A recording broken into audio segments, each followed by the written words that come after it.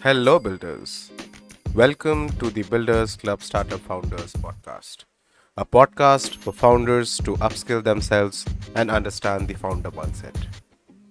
Every week, we sit with the best minds in the startup ecosystem and understand what it takes to start, run, and scale businesses. This podcast is from one of our recordings of our water cooler conversations, a weekly community AMA where we get established entrepreneurs to discuss their strategies and their mindset in front of our community members. So sit back, relax, and let's start with the episode.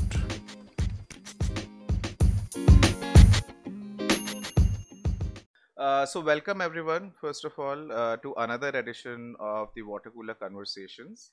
Like every Saturday, we have got a very interesting founder with us, and we would basically run through their journey as well as what they are doing, and hopefully there are nuggets of knowledge that you people pick through this conversation, and you can implement it in your life as well. So tonight we have Bhavik Vasa. He is the founder and CEO of GetVantage, which is Asia's leading revenue-based financing fintech platform.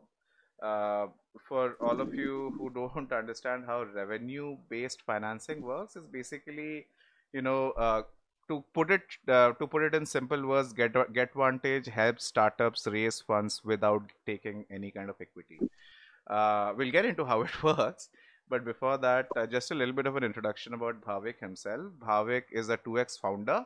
He has more than a decade of experience in fintech, alternate finance, digital payments, mobile technology, startups. Previously, he served as a founding team member and chief growth officer at Itscash, which eventually got acquired by Ebix, and was a founding member of Radical Payments and ISTS worldwide as well. Welcome, Bhavik, to the Builders Club and the Water Cooler Conversation.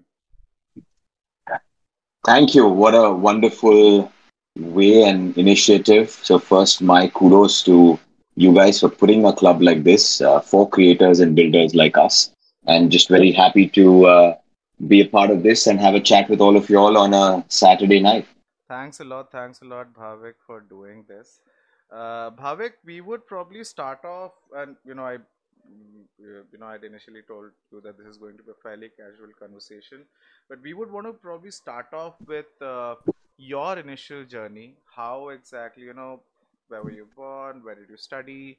What were the initial jobs that you do? And you know, you have had an illustrious career. Very frankly, I was going through your LinkedIn profile. You're You making have me you're making me sound very old already now. So no, no, but that's true, right? I mean, it's been a decade of you going through. I mean, I guess you started off with Wells Fargo, and then you were in ISTS, and then you started your first company, then your second company, you were mentor. So just wanted to understand, how exactly was that whole progression? Because from as a third person, it seems a lot, but of course, for you, it has been a natural progression of events, right?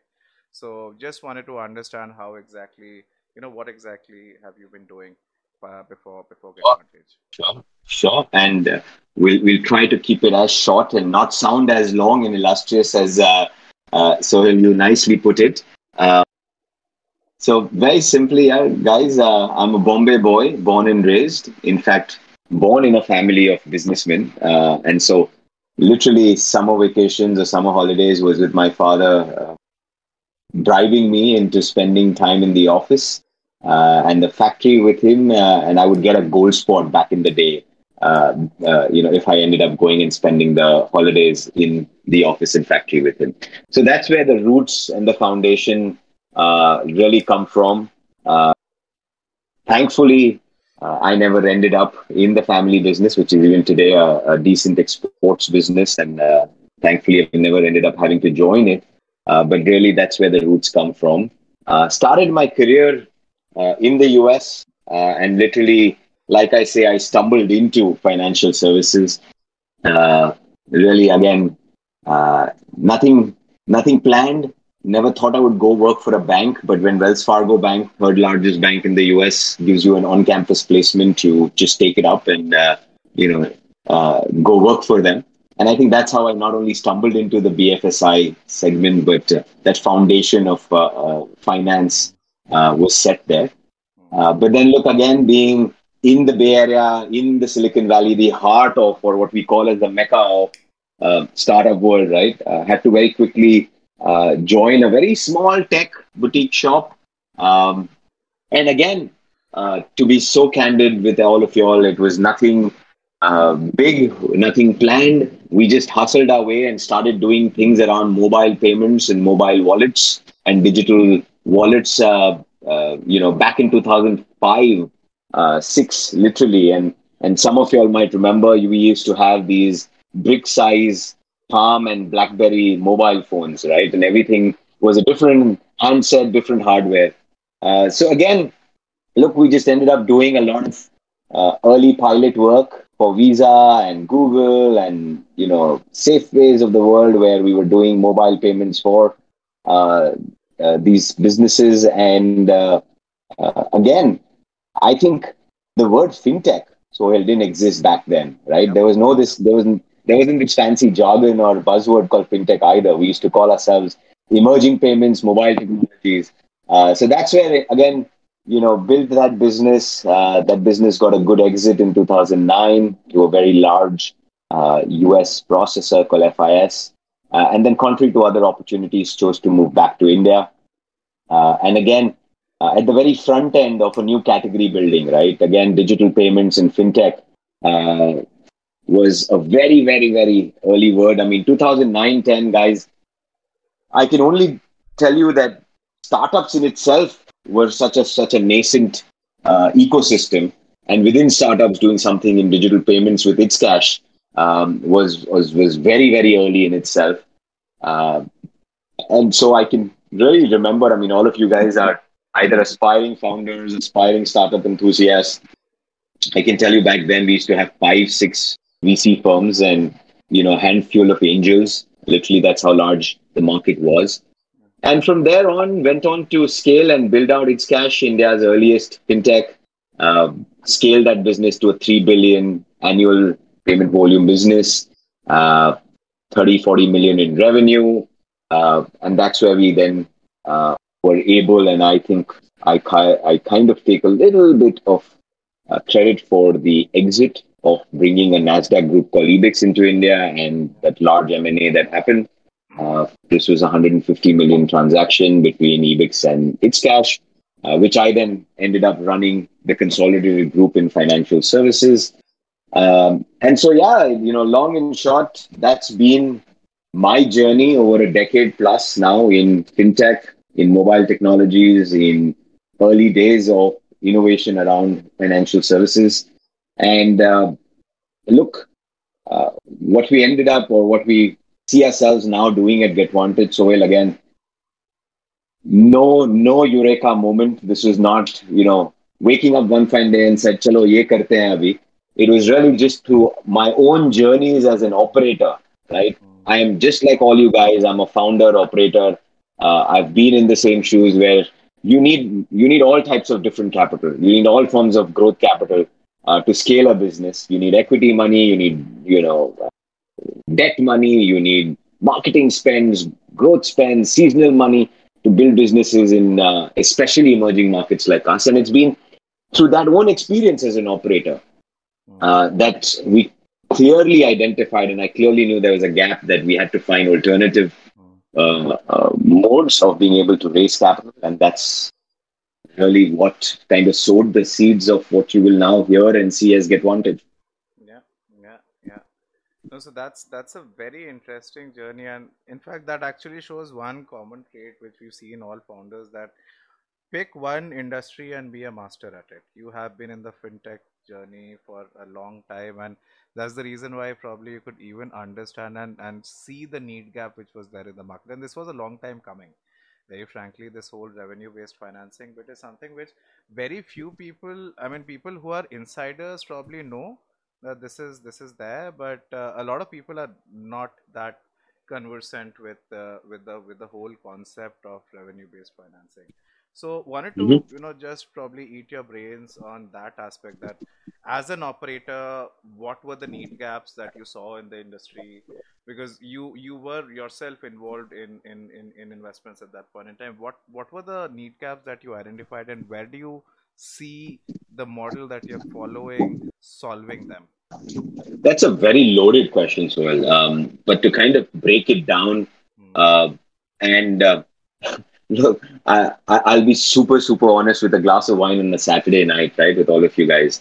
You guys, I shared my journey with you, and what's interesting is I'm neither a finance major nor am I a technologist by background, right? I've never written a line of code, and nor do I academically come from a finance background. What I really just wanted to share and leave with all of you is, and so like you said, right, the biggest strength we can have as builders and creators is to very quickly catch trends and be able to look at what gaps are there that need solving for. And I, I think it was for me, or in my journey, what I've understood is really clearly keep identifying early trends and solve for those.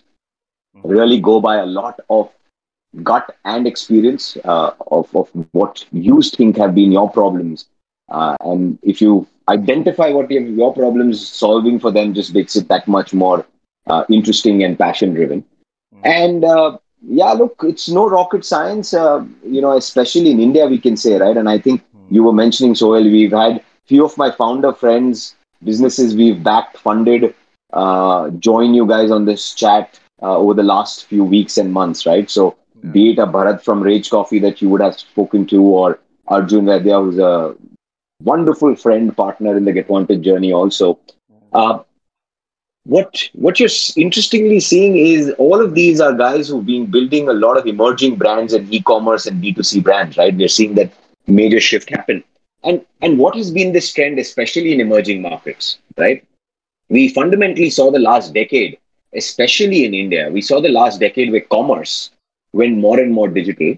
Hmm. Then payments followed suit, right? Payments Yeah. has gone that much more digital, Yeah. right? And if you really understand that that's that inflection point, right? I spent my last decade doing that. Itscash was a journey about digitizing payments for businesses that were going more and more e-commerce or going more and more digital. And now if commerce has gone digital, payments has also followed suit. Now this is really where funding and financing has to follow, right? This is the area which is going to see the largest growth.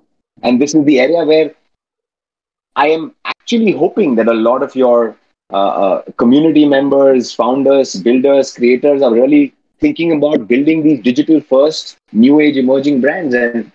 And that's where, if we can find a very, very interesting model, which is very no strings attached, founder friendly in its true sense, and very tech driven, right? Hmm. So even before, guys, even before we go into what revenue based funding or what RBF is, what is this alternative platform of financing? Let's take away one thing, right? Hmm. That a in markets like ours, which are very emerging and developing, we need all forms of capital. We need all forms of credit and capital, right?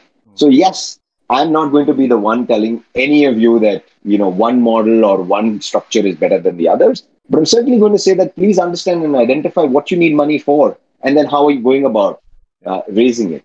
Because Yeah. venture capital, angel funding, accelerators, that entire ecosystem has absolutely grown by leaps and bounds in just the last Hmm. 5 years in our country, right? And which is brilliant for the ecosystem, for all of us. Hmm. But at the same time, so that structure is still very human driven and Yeah. a little bias driven in a lot of sense of the ways. Yeah. It's really about who you know, Yeah. not so much about your own business's performance yet, right? Yeah.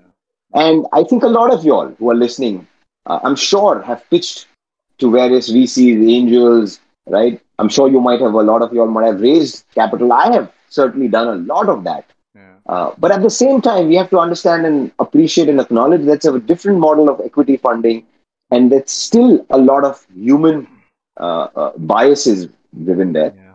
Yeah. And if we all are building if we all literally today are building a lot of digital businesses that are very tech enabled and digital enabled, right? Mm, We're building it on platforms that are online. We're collecting payments from our customers and consumers all digitally.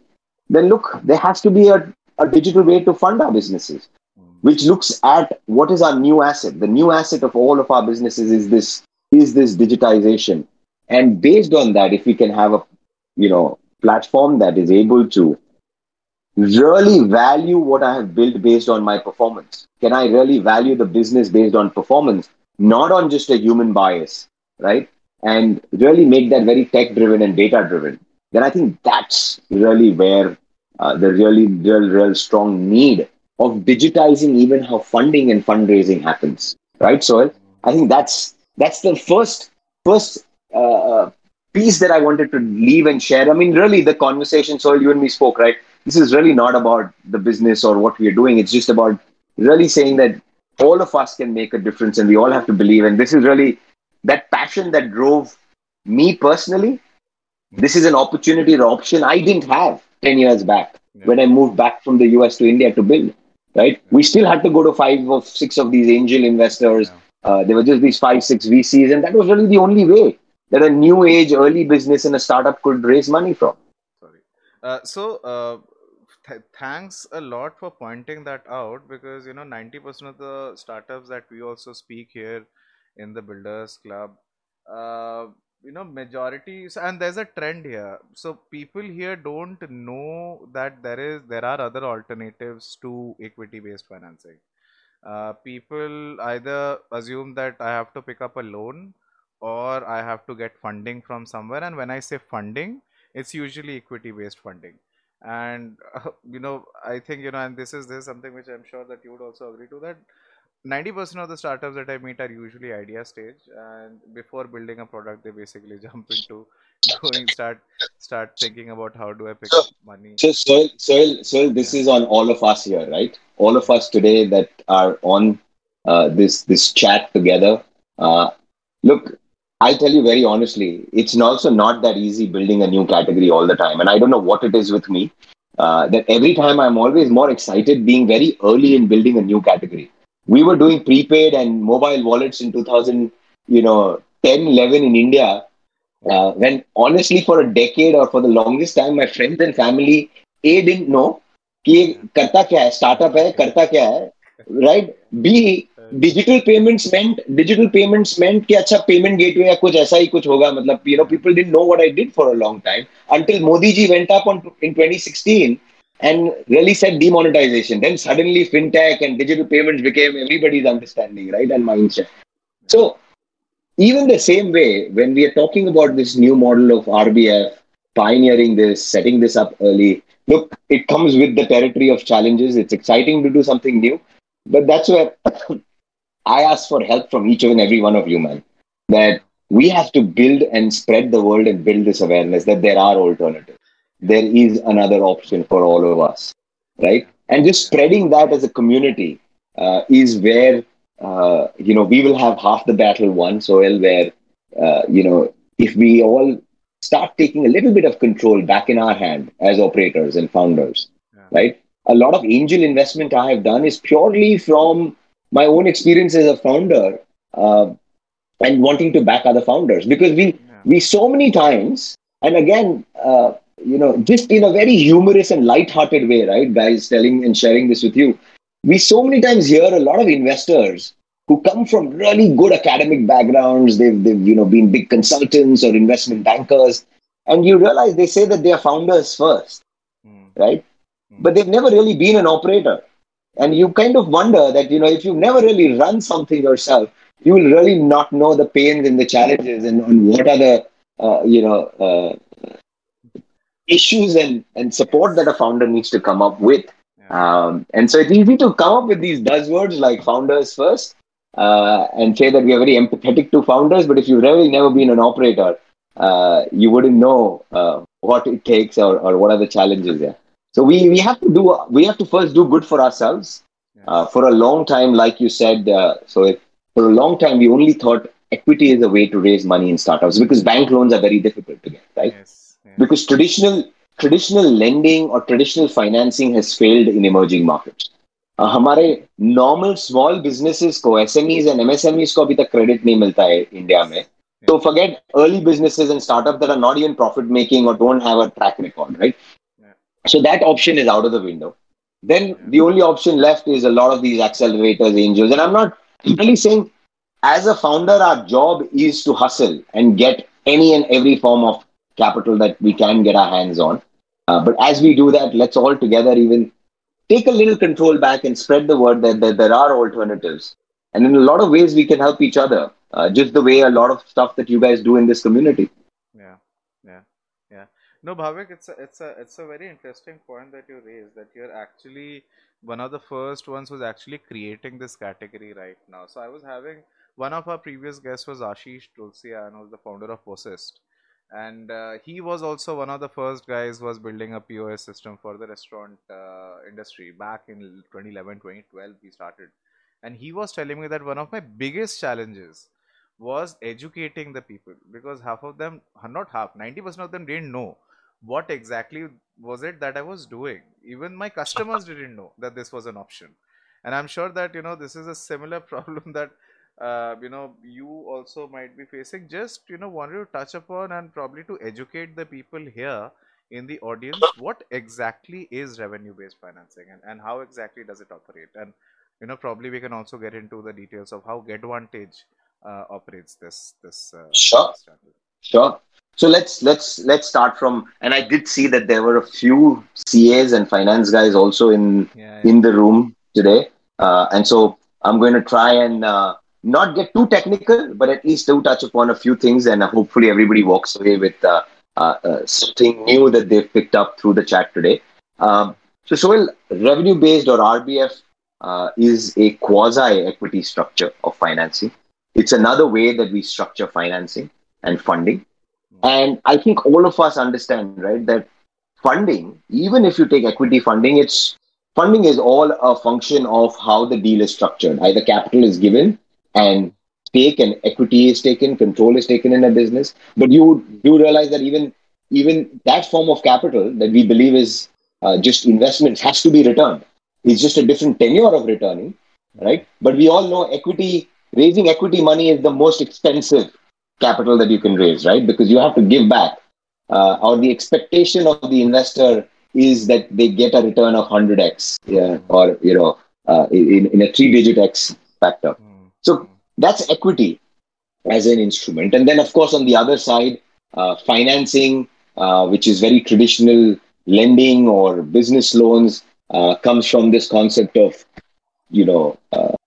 interest rates, balloon payments, bullet payments. But I think we've also somewhere extremely overstructured finance over the years, right? Reducing interest rates, balloon payments, bullet payments. It's overstructured in a lot of sense of the ways.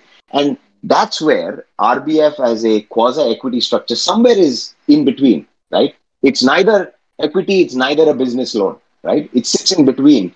And I actually tell people, and I'm sure a lot of y'all would have heard, and some of you might be even saying this, but I actually honestly say we are not disrupting anything. With RBF, we are actually just simplifying venture finance, right? And what RBF really does, it simplifies venture finance, where we give capital to a business. RBF is about giving a capital advance and funding a business based on its last 12 months, 18 months of business's performance, last 6 months, last quarter of business's performance, the revenues of the business, the operating margins of that business are taken into account. And so what really RBF, the way it simplifies is, we give a business a capital advance, we charge one flat fee. So as a business, as a founder, you now know what is your capital and what is that one cost of capital for it. And you're going to now repay this, right, as a small percentage of your future cash flows and your future revenues. So as your revenues grow out, right, and come about, you're going to slowly, as a small percentage of that and a small percentage of your business's performance, really how your future revenues perform is how you would repay or clear out this form of funding.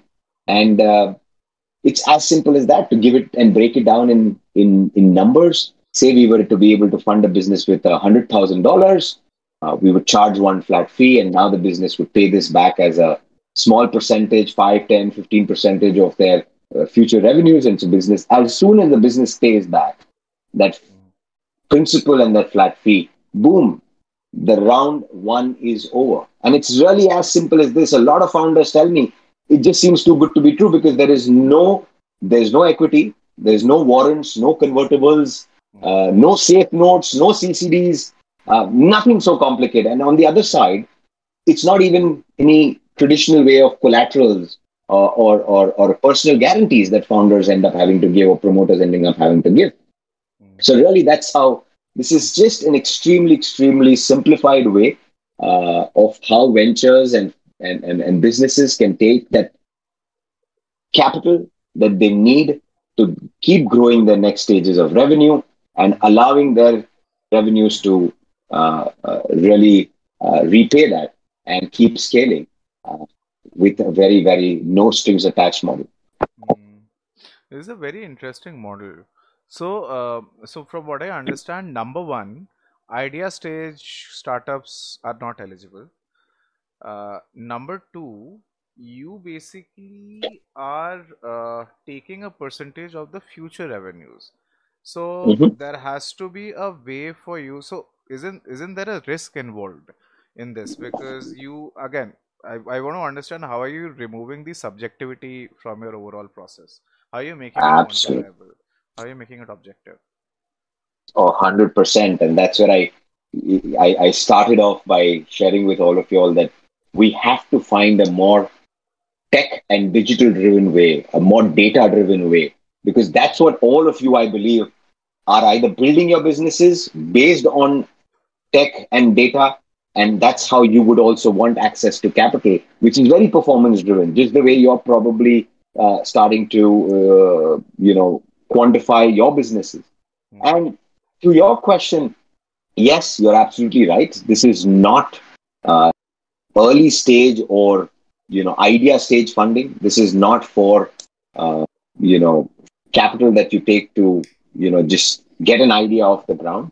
Absolutely, as the name suggests, revenue based financing or RBF certainly needs the business to have some trajectory, 6 months, 10 months of revenues at least, because so to your next question, the only way to objectify and to create this a very performance based funding mechanism is to have some pattern and trend and background and run rate of what the business's revenues have been, right?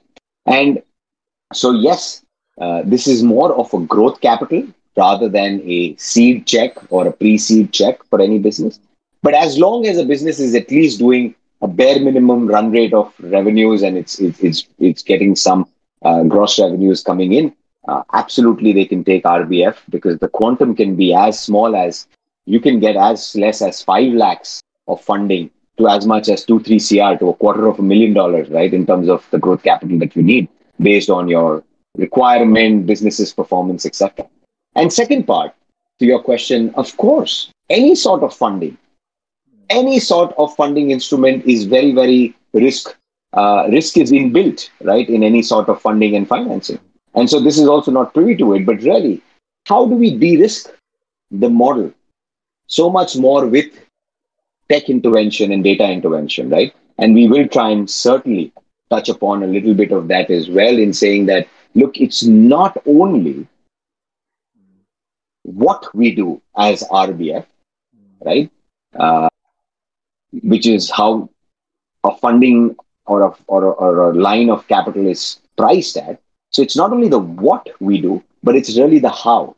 The magic lies in the how, and the how comes from that experience and expertise as a fintech play, right? Where what we've built is an extremely tech model which connects with all the businesses, connects into their last 12 months performance, their digital revenues, connects into their merchant platforms. If you're on a Shopify platform, if you are any sort of an online business collecting revenues from payment gateways like Razorpay, PayU, CashPay, we just connect into those We connect into your Google, Facebook accounts.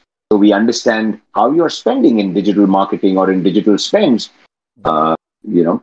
And so really, if you're able to understand a business from its real time data, fund these businesses, right, based on their past performance and this data, and continue to monitor the performance of these businesses as well as they are a portfolio and as the tenure or the repayments of the funding kind of comes through.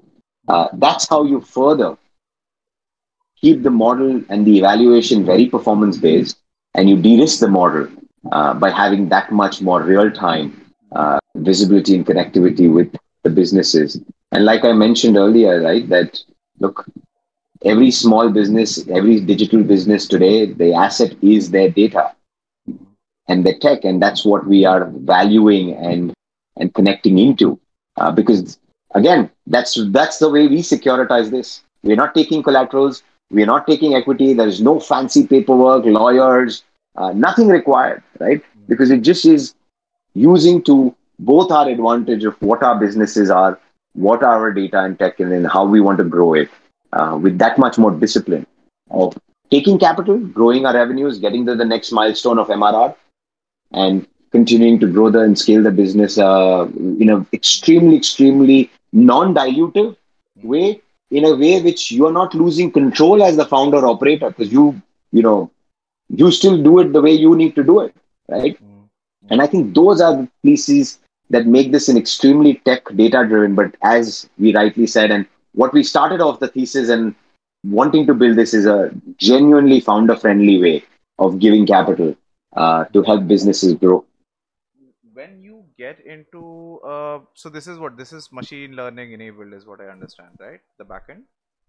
Mm-hmm. So the moment you get into this kind of a model, you are kind of, and this might be a tricky this thing for me also to put it, that you kind of take out the intuition bit that an investor has, that hey, this is a hidden gem. They probably are, they might be able to do something big in what they are trying to do. And that gut instinct sometimes ends up giving you a 100x kind of a return as well. What your model is doing is it is actually kind of fairly de-risking the overall. For as an investor, for me, this one has much lesser risk than taking a subjective call on the basis of how the founder is like, or how the market is like, and where the trends are going. Also probably, how do you take the trends into account? Like for example, 2020 was the edtech boom. The 2016 2017 was the digital, the fintech boom. And the 2013s 2014s, we saw the transportation ecosystem boom. How do you take those macro trends also into consideration in this model? So, Sohail, your question itself had a lot of the answer inbuilt.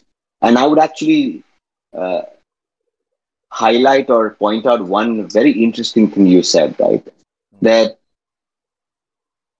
how do you look at data and how can data speak more than anything else? But look, we also started the conversation by saying that bias or human bias goes both ways, right? Yes, you mentioned that there is a little bit of that gut or thinking that, oh, this might just take off and skyrocket, and so let's fund this. But that goes both ways, right? Aren't we seeing a lot of FOMO-driven funding also, Yeah, right? yeah, Which is anything and everything that's not even needed to is just getting funded without logic and reason behind it. yeah, And at the same time, so many times, how many of us has gotten rejections only because that opposite person didn't get conviction? That word conviction is overutilized, right? yeah, Where we go spend so much time with an investor and an angel or a VC fund or an institutional, and then they suddenly say, oh, we don't have conviction in what you're building, right? Now, what I was trying to highlight is data is extremely valuable. Past performance is a great indicator of where a business will go as well. And what we are suggesting and saying is that, look, our ability and the platform's ability to understand basic things. And that's what I mentioned. Looking at things like what is your spends versus your revenues, right? We start calculating what is the ROI on ad spend, what is the ROAS. In these days, we talk about return on ad spend, right? And Mm. we are all measuring 3x, 4x. What's my ROS on my business, Mm. right? And so fundamentally, see the first thing that we are doing. Unlike when you ever go to take a bank loan, Mm. right? They look at your last 3 years balance sheets, right? An IT return. But we all know businesses are changing so much more dynamically. The last quarter, the last month has changed the way the businesses function, Mm. right? Suddenly, Mm. right? So gone are the days, firstly, of looking at only rear view mirror data of a Mm. business to underwrite and evaluate risk of that business. We not only have to take the past performance, but with the pattern and trends, you're able to also predict what is that future potential of these businesses. The ROAS that has been driving, certainly understanding and the platform's understanding of various businesses, cross categories, sectors, you start also being able to understand Mm. what, if I was to increase the in my ad spends or my digital infrastructure by 2x, what would my revenues change by? And so it's a little bit of all of that, right? Think of B2B SaaS businesses for a minute, so, Mm. right? What we really need money in a SaaS business or a subscription driven business, right? You yourself run a digital business as a, in ed tech, health tech, and you mentioned the ed tech boom as well. Look, literally, what we needed money for was infrastructure. You need money for digital infrastructure, your Amazon AWS or cloud hosting bills, right? You have to increase your infra today to have more users because you will have these users pay over a period of 10, 12 months, right? Your revenues will come over the subscription of the model. But what you really need money for today is increasing your capacity on the infrastructure to onboard more and more users, right? Mm. So once we started understanding all of these trends and patterns, what you're taking away is a lot of guesswork Mm. from the model, right? And again, like I mentioned to you, let's also be very realistic and highlight that this is not your risk capital. Look, Mm. you should absolutely, every business is at every different stage needs different forms of capital, right? Mm. Of course, we need to raise equity money from time to time, and it has its own different value and need. But take that kind of capital, which is the most expensive, for experimental lines of business, for new lines of business that you want to do R&D, for capex expenses that you need to invest in upfront, right? Mm. Not using that money for very pattern driven sides of your business, Mm. right? Capital that you need, which has a very direct pattern. It's about saying how much marketing and reach do I do that my revenues will change, right? How much do I increase my capacities? How much is my logistic invoices or bills that will get paid off so that I can get what's that inventory that I can take to be able to drive growth. So I think it's about also very clearly understanding what your business need and hence then understanding what form of capital suits you best for that particular requirement. And lastly, I actually say this with umpteen amount of conviction, confidence, validation that you as a business might or might not need other forms of capital. And we've seen success stories from very bootstrap businesses. They have never touched external equity money, right? Mm. Or on the other side, we've seen great success stories which just grew on taking a lot of investor capital, right? Mm. But both these side of the spectrum need revenue-based financing because we all need a little bit more this quarter, right? For seasonal spends to increase reach, or we want to basically stock up more on our inventories because season is coming up next quarter, right? So RBS suits everyone, Mm. right? Mm. And it's just about understanding and recognizing what you're taking, what kind of money for. And as long as that is very, very performance driven and performance based, Mm. that's what not only de-risks the model, but Mm. adds predictability in the model. And that's how businesses can also and should be able to grow with a disciplined fashion where you're not carrying, lastly, you're not carrying a lot of long term debt in your business. Mm. Don't, as a young business, don't take long term debt which sits with you for 2, 3, 5 years when, like you mentioned, a lot of the environmental changes happen and you're not able to service that debt or repay that as a big lump sum amount, right? Mm. At the end of 2 years or 3 years, you have to pay back a big business loan and you have to now suddenly arrange for that large capital one time. That's when the cash flows start becoming more challenging Yeah. Yeah. as well. Very interesting, Bhavik. I'll have just one more question and then we'll open it up to the audience. Good. Cool. So I was just gonna talk about the Founders for Founders initiative. Want to understand the origins of it, what exactly is the plan for it, and what exactly do you people do there?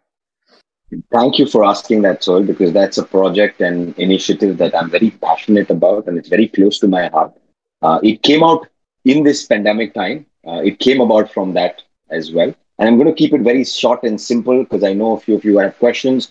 Uh, you know, when the first lockdown happened in March 2020, April 2020, I think we all were hit by surprise, right? We all didn't know Yeah. firstly what hit us, what caught us. But post that and through the last 12, 18 months, I think we've seen a roller coaster of a ride. We've seen actually roller coaster is a easier, comparison. We've actually seen snakes and ladders, right? We thought we were out of it, back again, we got sucked in. And I personally saw a lot of the founder community stand up this time. We all were in our own ways volunteering, helping with, you know, health support, oxygen, finding hospital beds. I think we all were doing a little bit, right? And there, while a lot of that was happening around volunteering, around personal health and finance, what really clicked to me is we all are so vulnerable in these times. Mm. And also, we are all founders. We are all folks as operators also trying to build something. And in talking to a few, we started seeing that, look, we all had started having a lot of vulnerability in our day jobs as well, right? In building the business, not knowing now what to plan for. There were businesses and founders that were uh, completely lost. And I think mental health was something that was not so big and being talked about, which I think all of us suffered. I myself have had sleepless nights, right? Like a lot of y'all. And that's in where we realize that while a lot is going around you know, physical health and more pandemic related personal health and family supports, that area where founders like us, operators, builders like us, needed also a little bit of support, a little bit of a community support group. And that's the origins of Founders for Founders, where again, no strings attached, nothing fancy. All we tried to do as a bunch of us founders is saying, let's do a one-on-one chat with any founder and an operator that just wants to have somebody to talk to. We all know entrepreneurship and founders as a journey is so lonely. We Yeah, yeah, sometimes can't even talk to our yeah, closest friends or family because they don't understand it. They don't come from what industry we are building for, right? yeah, So that's where Founders for Founders is a small initiative, and folks would love for you all in your small ways to spread the word. So I would love for the yeah, Builders yeah. Club to kind of collaborate with this again. And all we've done, and we've been having amazing founders just join in and support. And all we've done is a founder, an operator just kind of coming in, signing up, and wanting to have a 20-minute chat one on one Mm. with another founder, either in the domain, in the industry, or just something more generic. And what we realized is we just needed somebody to talk to, just somebody to share and discuss with what is going on. Yeah, Really, nobody wanted answers. None of us are experts. None of us have any answers. But just that one-on-one mentoring or that one-on-one chat is what Founders for Founders as an org is doing, and would love for you all to kind of not only come and join the community, spread the word, and just in our small ways, if we all can just spend another 20, 30 minutes and chat to a founder once yeah, in a while, right? Once a month, the world of good that we can do to that person's mental health. And they just need somebody to validate. yeah, Yeah, we sometimes just need to talk to each other and say, look, this, and yeah. boom, we're just giving a listening ear. So that's Founders for Founders. So Yeah. No, that's a very interesting point that you raised, yeah. Because the origins of the Builders Club was also exactly this. We believe, and this comes from a personal experience, yeah, that you know uh, entrepreneurship is a lonely journey. You absolutely put it in the right way. This is exactly what I also keep saying, that entrepreneurship is a lonely journey and you just need somebody to talk to. There is nobody to tell you what is right, what is wrong. You just need somebody to talk to, speak to. take a little bit of an advice from and guidance from, just somebody to validate what you're doing and probably tell you that you're in the right direction or wrong direction, and do a little bit of a course correction. That's just about it. Rest, I guess, each one of us, since we have this instinct, this royal itch that we want to scratch, we will eventually make through it. It's not a matter of if, it's a matter of when, as long as you continue persisting. And the biggest mistake which people do is giving up. And we kind of, and that's our motto, no, keep building no matter what. So, perseverance is the key. Failures are just milestones. Those are just learnings, and then you move on to the next chapter. Fantastic. Please keep championing this Yes, in all senses of the way. Super. absolutely. Good. So in fact, I would love to have a separate chat around founders, for founders, and what we can do together, because I see a lot of Please. similar vision in terms of what we intend to do with the club, and let's have a separate chat around that. In the meantime, let's Absolutely, Vivek. let's just open up the floor for questions. So, Harsh, let's start off with you. Then Chandrakant, you can go. Then Sharath, and then Durga. Harsh, we can start off with you. Sure. Thanks, Sohail, for having me, and thank you, Bhavik, for enlightening us. Now, here's the thing: as we all are first, let's take it to the first-time founders. Uh, let's take you to when you were starting off as a first-time founder. You said that you don't have an expertise in either technology or finance. Now, Mhm. I have an expertise in finance, but what happens is I am zero in technology. Now, to build a tech-driven startup or any platform per se, let's even to say a simple e-commerce website, apart from Shopify, of course, uh, I have two options. Either I can hire a techie or I can get a CTO on board as a co-founder. In both these two options, the technology guy has an upper hand, and I am a bit insecure. As in, क्या पता है कल को मेरा idea ले गया, clients ले गया, ही कंप्लीटली मेरे को अलग कर दिया. There are so many insecurities which a first time founder goes through. So how did you exactly overcome them and set up a team with technology as its base? No, that's a very, very, very, very simple question. Something that I think all of us have experienced or gone through. And Harsh, I'll tell you some consolation. First time or second time or third time, man, it's still the same tough challenge to build the right partners, bring on the right co-founders, right team. Always is still the same. तो आप पहली बार कर रहे हो कि तीसरी बार कोई फर्क नहीं पड़ता है. The only difference is that, like you asked the question, A, first and foremost, I think you've done the right thing. Openly being able to admit and accept what you're good at and what you're not, right? And I'll tell you, just like you've taken the risk, Harsh, to wanting to do something on your own, right? The first piece of a startup and entrepreneurial journey, and I'm just trying to give you comfort because there is no easy answer to your question. The easiest answer is the way you've taken a leap of faith and jumped into trying to do something of your own instead of taking something more comfortable, right? आपने जो same questions अभी पूछे, you've asked yourself already that same question before wanting to become an entrepreneur, which is if I took a job, if I took a nice high paying company, good on my resume, secure, more comfortable, paycheck aata hai. But you took a leap of faith. You took the risk of not going down that path, wanting to do something your own.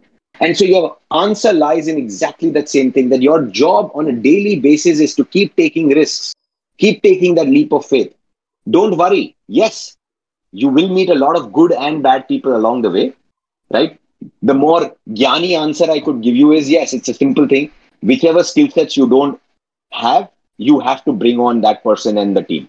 How you bring on is up to you, whether you bring that person on as a co-founder, as a CTO, or you bring that person on as, as a team member. That's all very specific to your current challenge, right? But what I'm trying to Right. highlight is don't shy away from that if and but. वो उसको मैं लेके आया, उसने मेरा idea ले लिया, तो उसको मैं लेके आया तो उसने मेरे को बैकस्टैप कर दिया. तो बॉस, आपने ऑलरेडी रिस्क लिया है. You've taken risk in everything, in every sense of the way. So don't worry. Do it with your best heart and gut. Good people will join along you. You will have experiences, and every bad experience is only going to teach you. Every bad person who cheats you is only going to make you that much more entwined into learning and understanding the sector. Please don't take me wrong when I said I don't come from that background of tech or finance, but doesn't mean I didn't teach myself a lot of it on job, right? As I built out stuff, as I, of course, got experts, I learned along those experts and alongside those experts. So even if you bring on someone in tech, why are you worrying that only he will learn your idea? Why aren't you having the confidence that even you will learn five new things alongside him as he builds out something for you? And lastly, boss, nobody, people can steal your idea, but never your execution. I have been in your space Exactly. where I have 10 years ago what I wanted to do. Of course, three more people learnt it from me and tried to do it themselves, right? But execution is where success will come. And in fact, in today's day and age, idea is actually the smallest piece because information, we all have access to ideas, right? 10 years back, it was still different. Right. आज तो जो US में launch होता है tomorrow it gets launched in India in terms of tech, in terms of idea, everything, right? So look, idea is just the starting first step. Your job is continuing to take the leap of faith, take the risks, and keep finding your way around those risks. Failure or success will keep happening in different forms. Trust me, so many times I have had a very good, skillful person join me and then leave me. And I thought that was disastrous that that person would have left me. But in hindsight, I've always seen that actually was the good thing for the organization. Yeah. Because sometimes you don't need people who are highly skilled or over intellectualized because we are not going for perfection when we are building a startup. We're going for execution. We're going for getting things done, not over intellectualizing it as well. So whatever happens, keep believing it's for the right reasons. And your job literally is to keep taking risks and keep taking those punches, man. We are in a boxing match. Keep taking those punches. It'll come in various different forms. Mm, mm, mm, Thanks, man. This helps a lot, man. Thanks. mm, mm. Thanks a lot, Harsh, for the question. I actually want to add one thing here because I've been through a similar journey.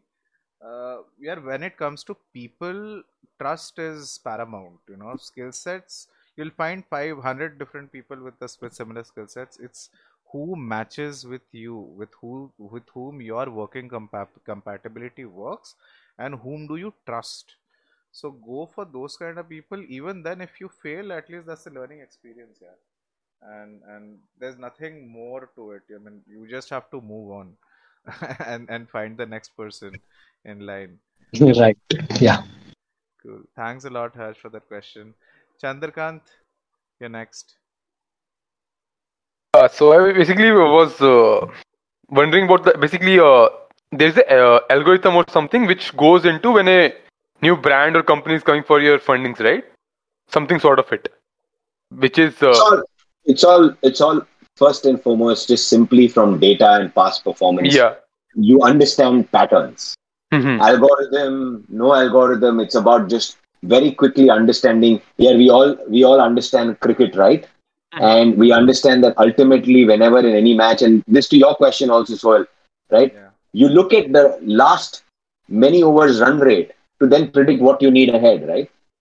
Mm, So absolutely, it's as simple as taking patterns and making sense of those patterns, and then trying to make certain calculated projections and predictions of where this should trend towards, right? Yes, Chandrakant, that's Yeah. exactly how the platform. So is there any human touch also which goes into it, or like, or the Of only the course, like basic?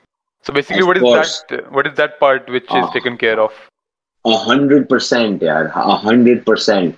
And even Sohail asked this question, Chandrakant, before that. What we are trying to take away is we're trying to take away a lot of human bias, but not the human element out of it, right? So yes, in every funding, we have a very strong core team. We have an investments lead that looks and works with the founder on the business. There is an analyst on that particular business and case who handholds the founder and the entire deal through. The difference is how much of human intervention. I am, in fact, and all of you all can even look this up. I've been a biggest proponent of digital, right? We are human beings. physical and digital is very, very core to us, right? It is a mix of the two. But really, in our process, Chandrakant, to answer to you, the human analyst, certainly the data and the platform and the algorithms gives the data very clearly, but that has to still be understood in one dashboard and one way, reviewed by the human element. So the beauty is that what we've done is our investment and funding is not 80% human, 10%, 20% Excel sheet. It's the reverse, right? It's 80% technology from data, from source, with the algorithms making certain predictions, and it's that 20-30% of human intervention, which does look at certain qualitative factors. It's very important to look at those qualitative factors as well, and it's that right balance and mix that we've kind of driven this to. So, Chandrakant, to answer your question, yes, there will always be an investments lead as well as an analyst that works on every funding deal of ours. Yeah, and you talked about removing the human bias basically. So when you must have set some answers to particular questions, right? When you would have set the whole thing up. So it was you or the whole core team, because if it is one person, then it can always be biased, right? If one person Also, has said the whole thing. so what we are taking out, when we mentioned what we are taking out from the bias is, we're taking out from the bias so when a human decision starts itself from a bias, right? Yeah. What we're taking out, that the starting point of evaluation and evaluating or analyzing something is not starting from human bias. What I meant by that is, Sohail mentioned this earlier also, right? We see cycles, right? Suddenly edtech is the most happening thing.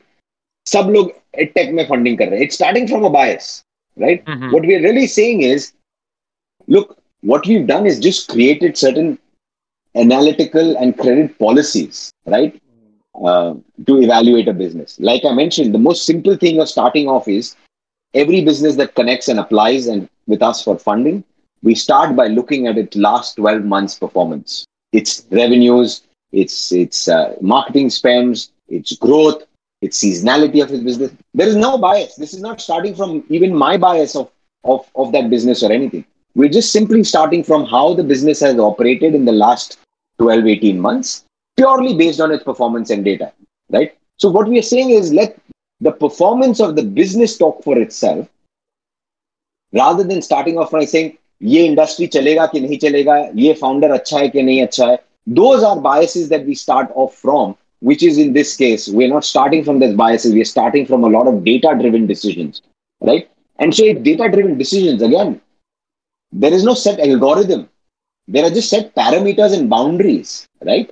We look at the last 12 months data pattern of the business. What's that average revenue over the last 6, 8, 10 months of that business? So these are just rules of the engine. These are not biases or exact set predictions that we are going after. But removing the starting point being a human bias, removing that to be very data-driven is what the game changer we personally think and believe has to be done. And that's why we call ourselves, in fact, Chandrakant, on this question of yours, I have to share this. While I spent the last 10, 15 years in fintech, as I shared with all of you all, we really truly, and again, it's not a buzzword, but we truly feel that what we're now doing is tech fin, which is really tech-driven funding, right? And that's where we start from tech and data. Okay. So basically, it's a complete analysis job, which you are doing. Absolutely, yeah, complete analysis, absolutely, right? Absolutely. Thanks a lot. Like, I got the whole aspect about it. Chandrakant, tech can always be an enabler. It can never replace humans. So yeah, I have tried it a lot of times. That's why. I understand that. Yeah, cool. Thanks a lot, Chandar, for that question. Yeah, thanks, Bhavik. It was a nice talk. Thanks. I have so many questions, but I try to restrict to three. One is so your input data that you choose to find the patterns is 12 to 18 months. So is it as per your experience, is it sufficient to get an impression on any startup? Is my first question. Second, in your model, is there any risk mitigation plan you have? Third, so what is your advice to someone new to get into this finance business, which I am interested in? Great. So let's try and quickly answer those three. I know it's getting late on a Saturday night for each of these three questions. Um, Durga, the last question is the most difficult because I don't know what advice I can give you. I need to know what excites you, where do you want to jump into, what field you want to do, what you want to do, because there are a lot of things happening in the inflection point or confluence of finance and technology, right? So yes, the world is your oyster, because just the way technology, like you said, Sohail, technology is an enabler. Finance is the common thread across any and every business, right? So both these things are huge enablers. The innovation in these two aspects have, really changed the landscape of what all you can be interested in. Uh, Durga, I don't know what your background is. Look us up. If you like what we're doing, we are hiring. That's my small pitch and play that anyone wants to kind of get excited about what we are doing, come join us. If nothing else, we love to talk to founders, other businesses, evaluate, analyze, take funding decisions alongside us. So certainly that could be one area, if nothing else. Your other two questions. Look, we of course look at as long a data of the business as possible. Of course, we take their GST data, last 3 years balance sheets, whatever. How depends on how long and old the business is. We look at all the data the first time around. Why I mentioned the last 12 months is because that is what we believe in today's day and age. Businesses are so much more dynamic that a better sense of where the business is going is in the last real data and tracking of the last 12 months. And the reason it's last 12 months is so that you cover at least a calendar year. In fact, we look at early businesses also. We actually, to clarify to everyone here, we actually fund businesses that are just 6 months old but are revenue generating also. We will, of course, look at as much data we have. See, the more data we can see, the bigger the exposure we can take. So, your question two on risk mitigation is our understanding of as much data we can transparently see. We will be able to take that much more larger quantum of funding or risk as well. And what you asked is ultimately the last 12 months or a calendar year also allow you to understand the cyclicness and the seasonality of each business. Every business, every industry has a different seasonality or a cyclicness. A one calendar year or 12 months allows you to also make sure you understand that, or the engine understands that really well and takes that into account as well. And takes into account anything else. So, like you said, you have 2 months of lockdown, that's an abnormality, right? We at least try to take away all of those short term abnormalities with that piece. And lastly, you question, Durga, that what is that security? Look, the same data points and the tech, that visibility is the additional securitization, right?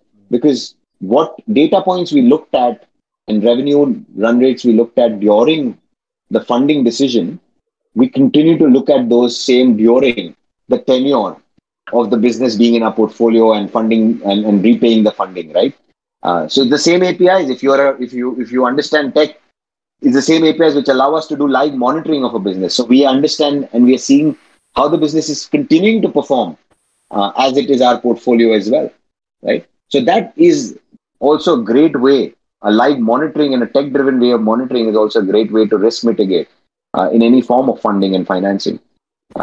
So yeah, hopefully, that's my simplest way without getting too much into technicalities. Of course, there are 5 more layers deeper into what I just said, but at a high level, that's why we continue to say that it's the tech and the live data, which is all our strengths, and we are tapping into that for every sense of de-risking. Hope that answered your questions. Yeah, got it. Thanks a lot. Thanks a lot, Durga. Kamal, sorry you dropped out the last time. You can ask, and after that, Sharat, you can have your chance. Kamal? So thanks for doing it for a weekend match. Great insights, great takeaways from this session. So I had one question.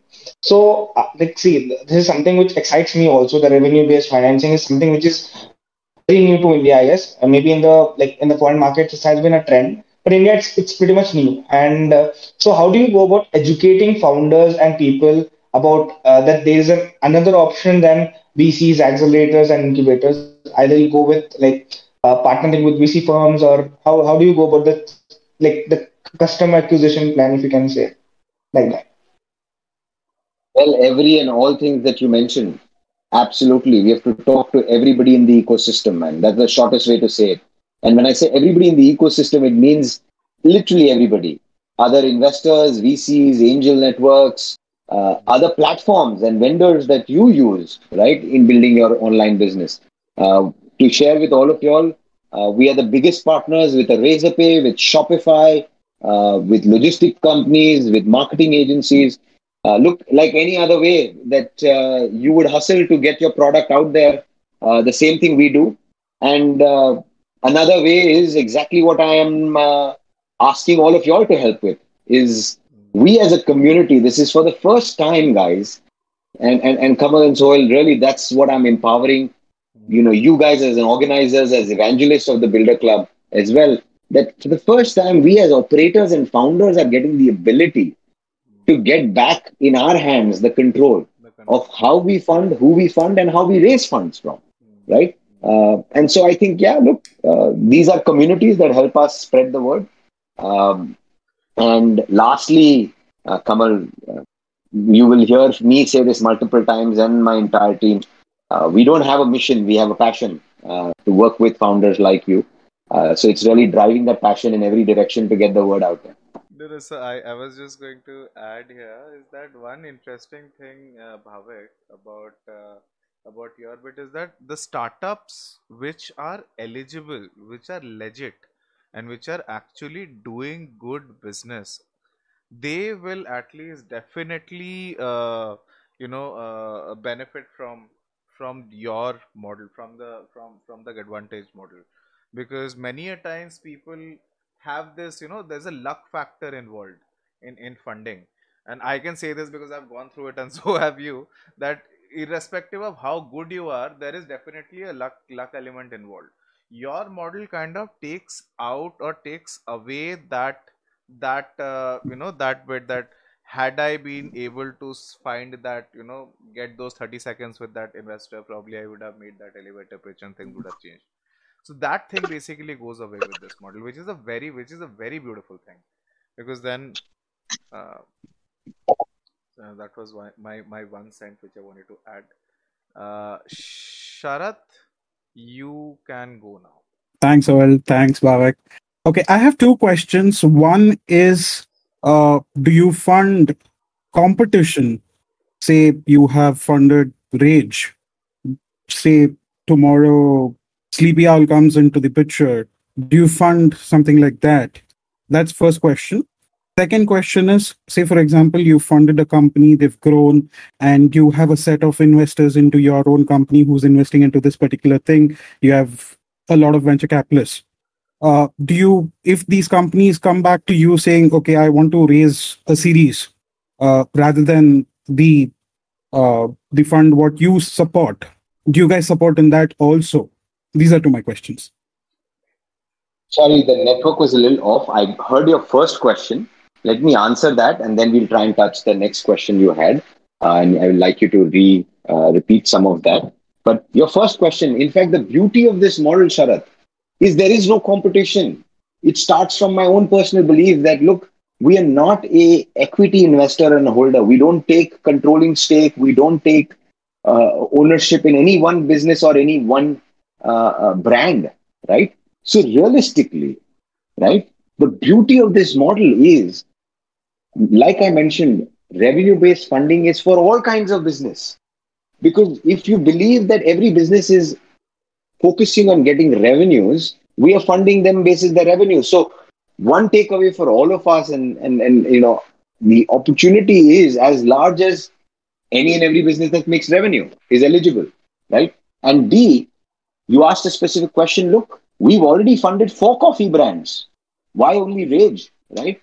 We funded pretty much 4, 5 businesses in every sector and category, and even the founders have no challenges in wanting to take capital because The beauty is not anyone's data is going to anybody else.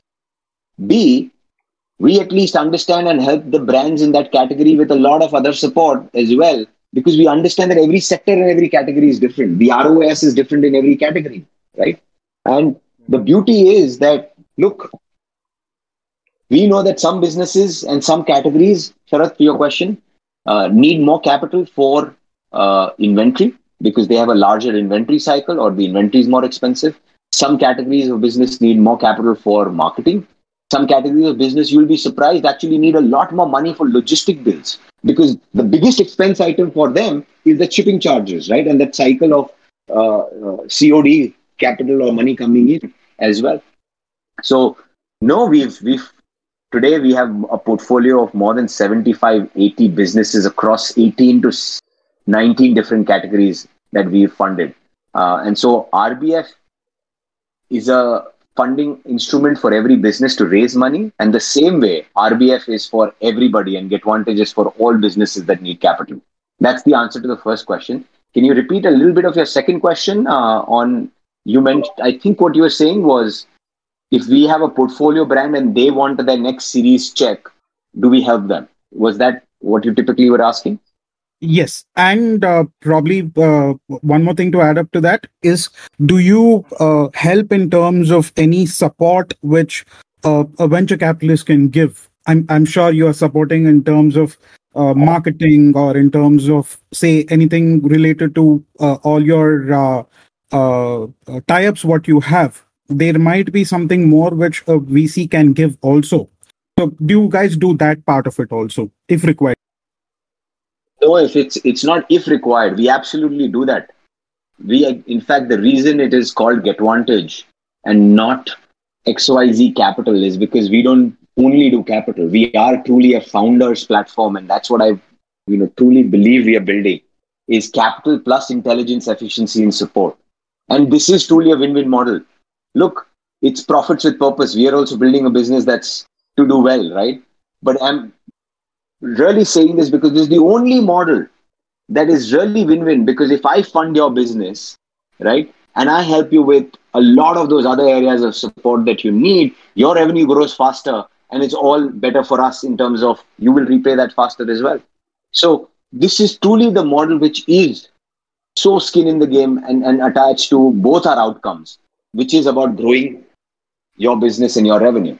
And two, in fact, what's become interesting is every VC fund, actually, every angel network is working with us, not only so that we can fund their portfolio, because we have great scouts. Every business that we have funded, in fact, we have a lot more real due diligence and digital data and diligence done on a business. So when any business and brand is funded by GetVantage, by inevitably a lot more investor and institutional capital is following that because they know we've done a lot more thorough diligence on that business. So the brand is actually already getting a lot more inbounds for if and when they need that institutional check also. Great, that answers. Thank you. Thanks a lot, Sharath, for that question. I think, Bhavik, I have one last question and then we'll close. It's almost close to midnight, but as I told you, if the conversations are interesting, this usually stretches a little bit. I hope you have time, and there are people in the audience also willing to listen in. I just wanted to touch upon one bit on your whole experience with the finance and the fintech bit, and the fact that you have been, I mean, you are basically in the on the other side of the table as well. You're seeing a lot of macro trends right now, and this is the times of change. Times are changing. 2020 has brought in so many changes in terms of both consumer behavior as well as the macro trends which have accelerated. Wanted to get your thoughts on which what do you think, the top three industries slash sectors where you see a kind of a boom happening, and where exactly do you see the next round of opportunities, the next Ola, the next Paytm, the next Zerodha being formed? Yeah, go ahead. If I tell you all those, if I give you all those tips, then Sohail, I have to have 20% carry on whatever investments you make basis that. Definitely, But for sure. on a on a more serious note, absolutely. GetVantage is about not only getting funding, as I was mentioning, but that vantage point, right, or that vantage that we give to all our stakeholders, which is not only our brands, our backers, our partners, and the community as well. And so I can tell you three, four very interesting trends. I think one for most to take away is there's been a huge and absolute consumer behavioral change that happens only once in a decade. But we've certainly seen as all of us as consumers are now that much more comfortable buying everything online, Yeah. paying for everything online, right? And that is a huge consumer shift. Look, in India, we've been a country which, yes, last decade was e-commerce, but at the same time, even in e-commerce, one of the things was, Sohail, that even in e-commerce, you still had a lot of COD and marketplace buying, right? Marketplace is ruled because that's where consumers could only find brands, right? But what we've seen as a big shift is, and I tell this to every brand that's working with me, focus more and more on prepaid orders now.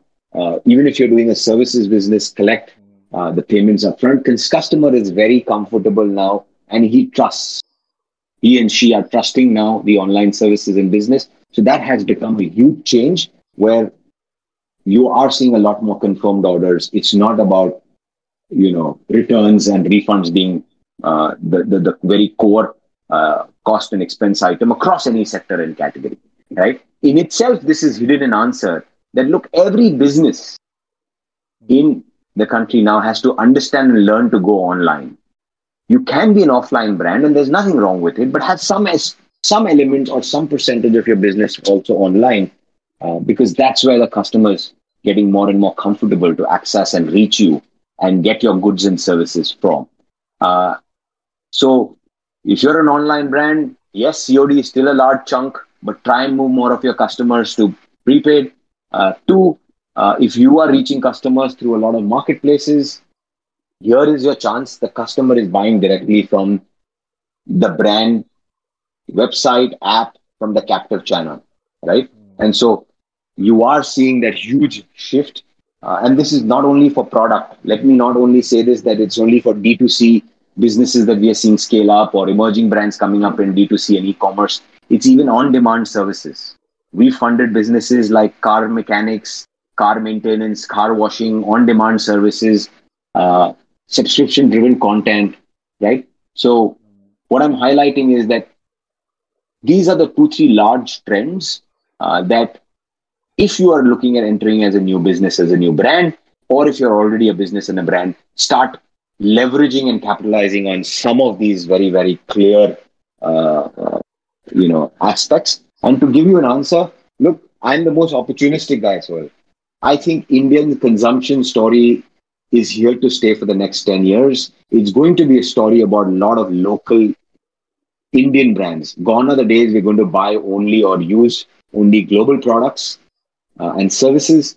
So this is our decade ahead, right? I'm not talking at macroeconomic level. I'm just generally talking at a founder and operator level. Get into any category there is growth and potential because the consumer is here and is willing to buy local brands and local businesses, right? So opportunities across sectors, across categories. There is not one that is faster than the other. And in fact, find areas that are not so cluttered, right? Personal care and D2C, super cluttered, right? Everybody's probably getting into that. Find the opportunities because it's across the spectrum and just hold on to some of these trends and build your business around those trends. And you'll make a very, very good, sustainable business. I look at the next decade being 100,000 brands of Indian origin that will do 100 crores in revenue, right? Will be profitable, 100 crores of revenue annually. Great businesses. So on a parting note, not all of this needs to be a valuation and exit play. You can build great profitable brands and businesses that give you much more back as a founder and operator than just what you chase is valuation and exits in the other play. No, I absolutely agree to this point, especially is because uh, people don't understand this, but actually, if you really want to make money, then the old form of doing business was actually the best way. The evergreen industries where you are guaranteed, I would say guaranteed to make money, are the manufacturing businesses, are the ones where proper dhanda bolte na isko, dhanda chalana. So that was that, and now the whole startup ecosystem is a fairly glamorized form of more risky way of doing business. And people sometimes lose touch with reality, or lose touch with what exactly are they trying to do, because they get caught up in all of these, all the babble around them. Perfect. No, look, good on that note. Like I said, there's just a lot more ahead of all of us in every way. Yeah. And I think each one can now, and I think the last piece I leave with is Soil, as we spoke about founders for founders. I am a believer of collaboration. Please take Yes. over the property as a community. It has to be all community driven. Yeah, yeah, yeah. There is the only one aim is what I'm very, very fascinated by now is 10 years ago, we didn't have this because a lot of our startup guys were still trying to prove ourselves. Today, now with the ecosystem growing, I think that much more power to each of us to not only make sure we succeed, but take a few along with us, Yes, right? yes. Because this is not a win. This is not a race where we have to walk over two, three others to win the race. Yeah. We can all walk together across the finish line. And I think that's what's going to be the game changer for the Indian industry and all of us. If we can in our own small ways do that together, I think this is going to be an interesting decade ahead. Absolutely, absolutely. In fact, I'm really sorry that probably we couldn't spend more time on the founders initiative, because I would really would have loved to know more, a little bit more probably on that front. If we can, then probably we can also have another session, probably at Twitter Spaces bit on that bit, or probably another session, another water cooler chat around that as well, or probably let's have a No, discussion. there is Priyanka has been very nicely, Yeah, yeah. patiently been listening in. Let me just She's the open the champion chat. who's championing the cause with us on that. And Priyanka, please come up on stage. I've just invited you in case you're still there. Hey, Priyanka. So yeah, Hi everyone. hi, hi, hi. In So few minutes, it's good to say good morning to all of you. good. Acha, where are you? Acha, aa, sorry, okay. Okay, so we'll just we'll take it. Soil, you can take it offline with yeah, yeah, her, we'll take it and offline with we her. will certainly connect. And Yes, let's look, we connect. can Let's talk connect. about that.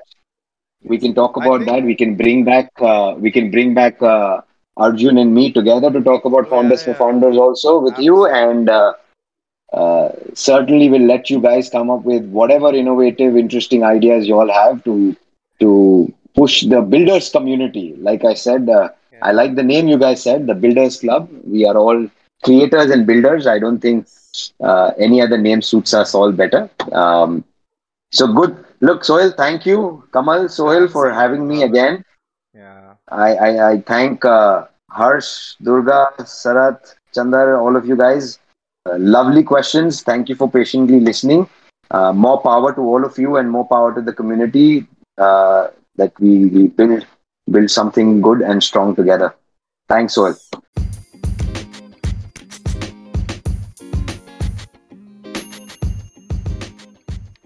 That was the episode. Hope you got some rich insights for your idea from this. If you liked the episode, do share it with your friends and rate us on Spotify, Google Store, and iTunes. If you want to join the Water Cooler Podcast live, join the club at www.thebuildersclub.me. Until next time, upwards and onwards.